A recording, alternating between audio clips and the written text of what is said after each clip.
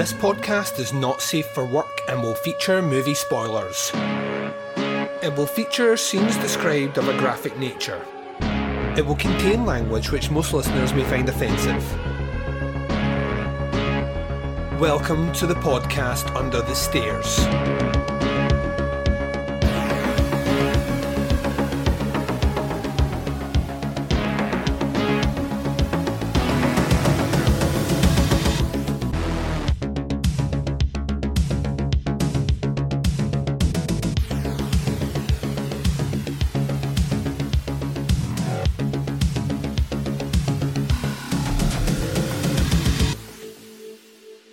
Hi everyone and welcome to the podcast Under the Stairs. This is episode 445. I'm your host Duncan McLeish. Welcome to the show. Up on this episode we are concluding our Count YORGA collection box set released by Arrow. Now I say box set, it's a collection of 2 movies and it's in fancy packaging. Maybe not necessarily a box set, but fuck it, it's my show, and if I say box set then guess what? Box set. So yeah, we are doing The Return of Count YORGA, which came 1 year after Count YORGA Vampire from 1970. This is 1971. The review of this title is from the brand new collection released last year by Arrow Video, which is a remaster of a previously released collection from 2016. And as we discussed in detail on episode 443, it's only 2 ago, so you can jump back and check it out if you want, that these are essentially 2K scans from 4K restorations, which once again the math is evading me. I'm not entirely sure what's going on there, but that's what they did, and the movie does look like $1 million for sure. Now, before we get to that review, let's catch up with where we are. One more episode to drop this week. It's coming on Sunday. It is going to be the return of our Arrow Video assortment. Just all Arrow this week, isn't it, really? And you will be getting a review of Frankenhooker. Oh yeah, that's right. Looking forward to that. I checked it out at the cinema this week with my good buddy, the big, tall, sexy cowboy Scott. And he just put me in the mood to review that mofo. So that's what we're doing on Sunday. Then on the Monday, so the day after Sunday, if you can follow the days of the week, Andy Blockley coming back. He's been away for a month, and we're going to pick up where we left off in the Chucky TV series, doing episodes 3 and 4 of season 2. So that's the next couple of shows lined up for you. Teapot's Collective news, as you can guess, everything fell apart. Kinda knew it was gonna, but it did, which kinda upset me a little bit. Where to begin with is definitely 100% guaranteed dropping tomorrow, and I will be recording a solo Chronicle episode for the weekend. So hopefully things pick back up there. I know Doing the Nasty's coming back real soon, because our good friend Mark will be on his summer siesta or summer break. He'll still be working, but he'll not be at school, which means he can afford the time to sit down and chat with me. Also on the episode dropping Sunday, the Italian not the Italian collection, fuck, that's taking us back, although we need to pick them up as well because we've got filled in numbers, ladies and gents. On the Arrow Video assortment there will be news of the Pieces and Pieces series, which will be coming your way in July on podcast Under the Stairs, and trust me, is going to be a ton of fucking fun. I honestly cannot wait to get my teeth sunk into that. Okay, ladies and gents, let's do this. We're going to take a short break just now. You're going to hear promos for shows that I love. You're going to hear the trailer for The Return of Count YORGA from 1971. I'll be right back right after this.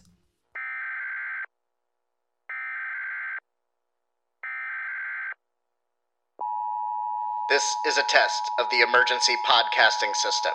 Listen to the Psychosemantic Podcast. Politics, movies, and political movies. Find us on Facebook, iTunes, Stitcher, LegionPodcasts.com. The Psychosemantic Podcast.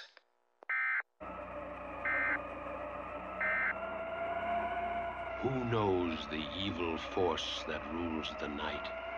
Who calls forth those terrors from beyond the grave to prowl its shadows? Where is the overlord of the damned? Beware is coming. Beware the return of the Death Master.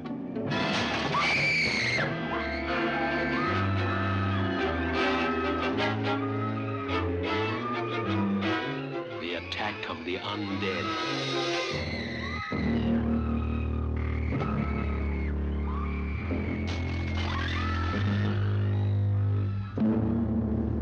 I can destroy you. Or turn you into the living dead. Or let you go. The most horrifying love story ever filmed. When she discovers what you are, she'll sicken at your name. Kill her. Kill her.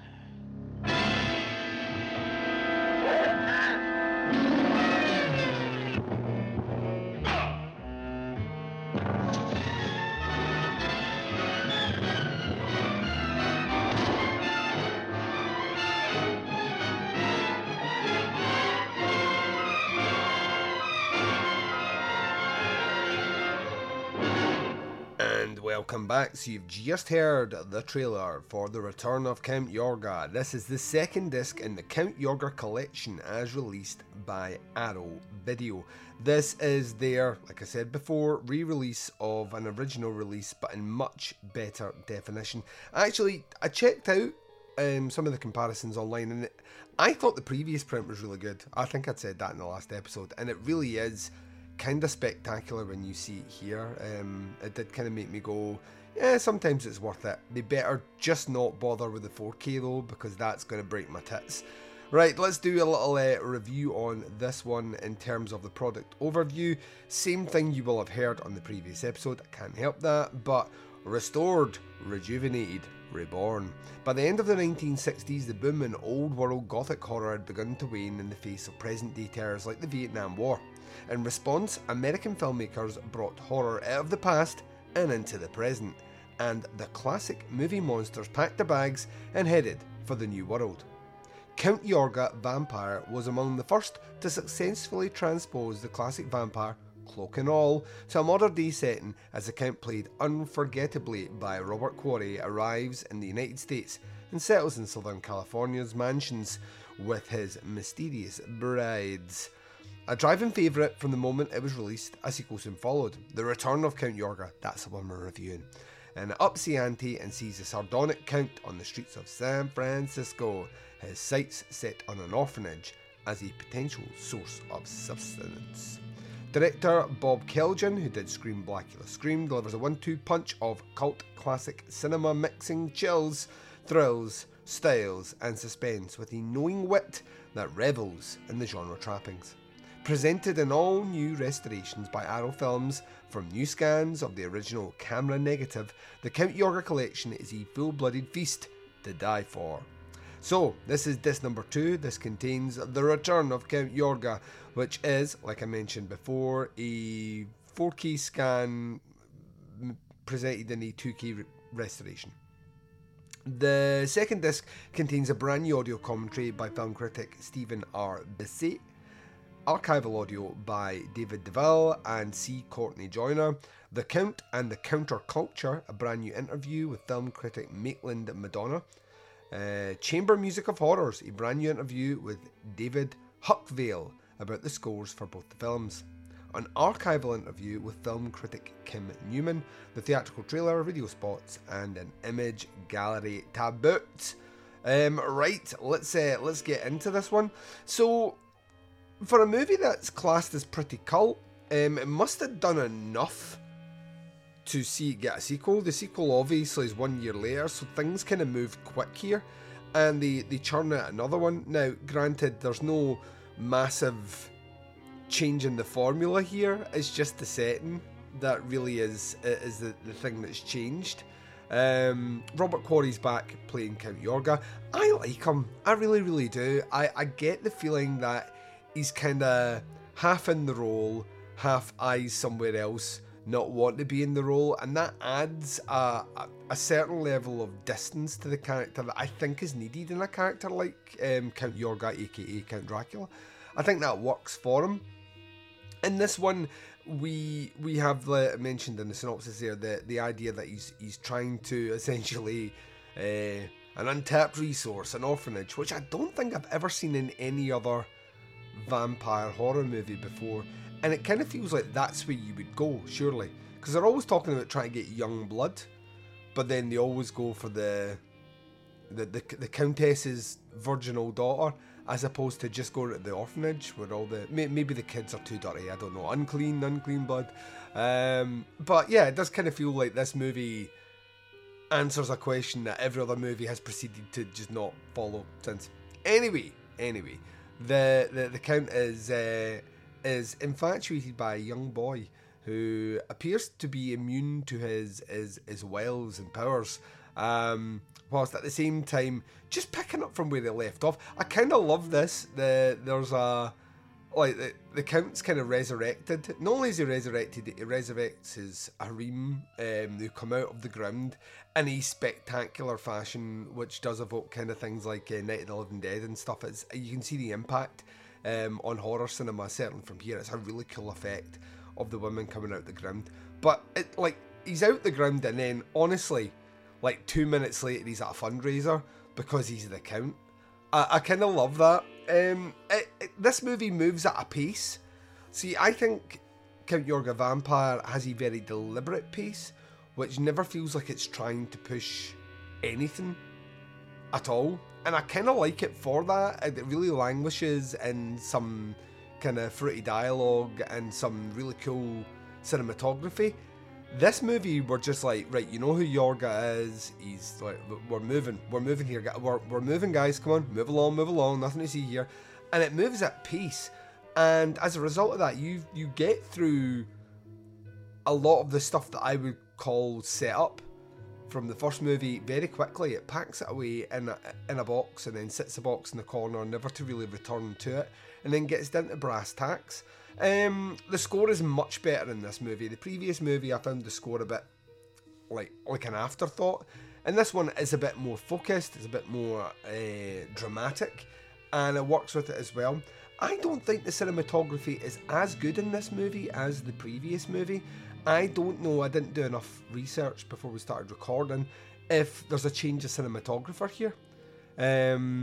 Or it's just we're filming it in a different place and we're not afforded the luxury of the angles we had before. But it's not as pretty a movie as the previous one, although some of the actual set designs are cool. It just doesn't have that kind of that feeling of almost opaque grandeur that the previous one did. So Robert Quarry, like I mentioned before, I really like him in this role. It's kind of sad that he would do just a ton of telly and never really return to horror, or even return to a performance of a vampire. And you forget that because there'd been so many long-standing, you're Dracula, so you will be Dracula in the next 100 movies that I've made. There is a transitional period, specifically through kind of the 70s and into the 80s, where vampire movies almost become one and done, and if we are referring to Dracula in any way, chances are it's an actor with a bit of cred, a bit of clout, but they're not coming back to do a second one. They're not Christopher Lee in this motherfucker, you know what I mean? They're in and out. So I like him in this role, and I would love to have seen more of him, but you just don't get more of him in anything else. Like I say, the movie is...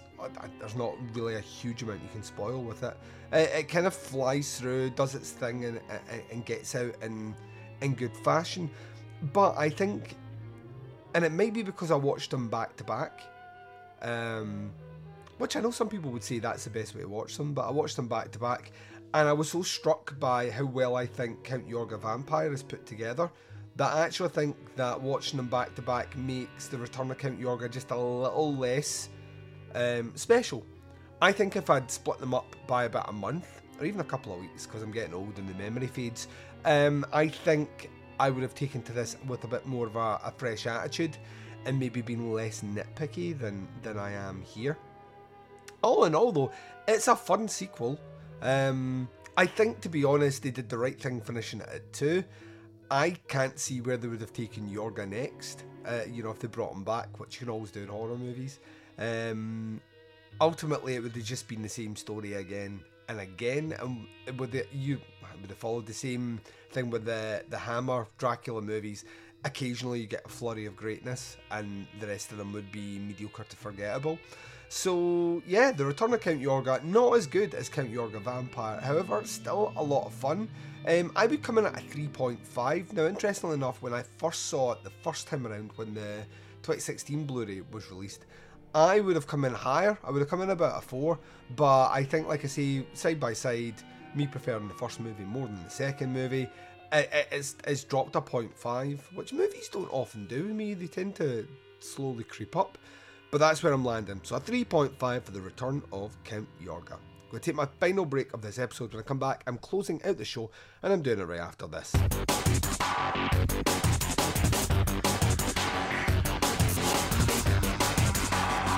You're listening to the podcast Under the Stairs.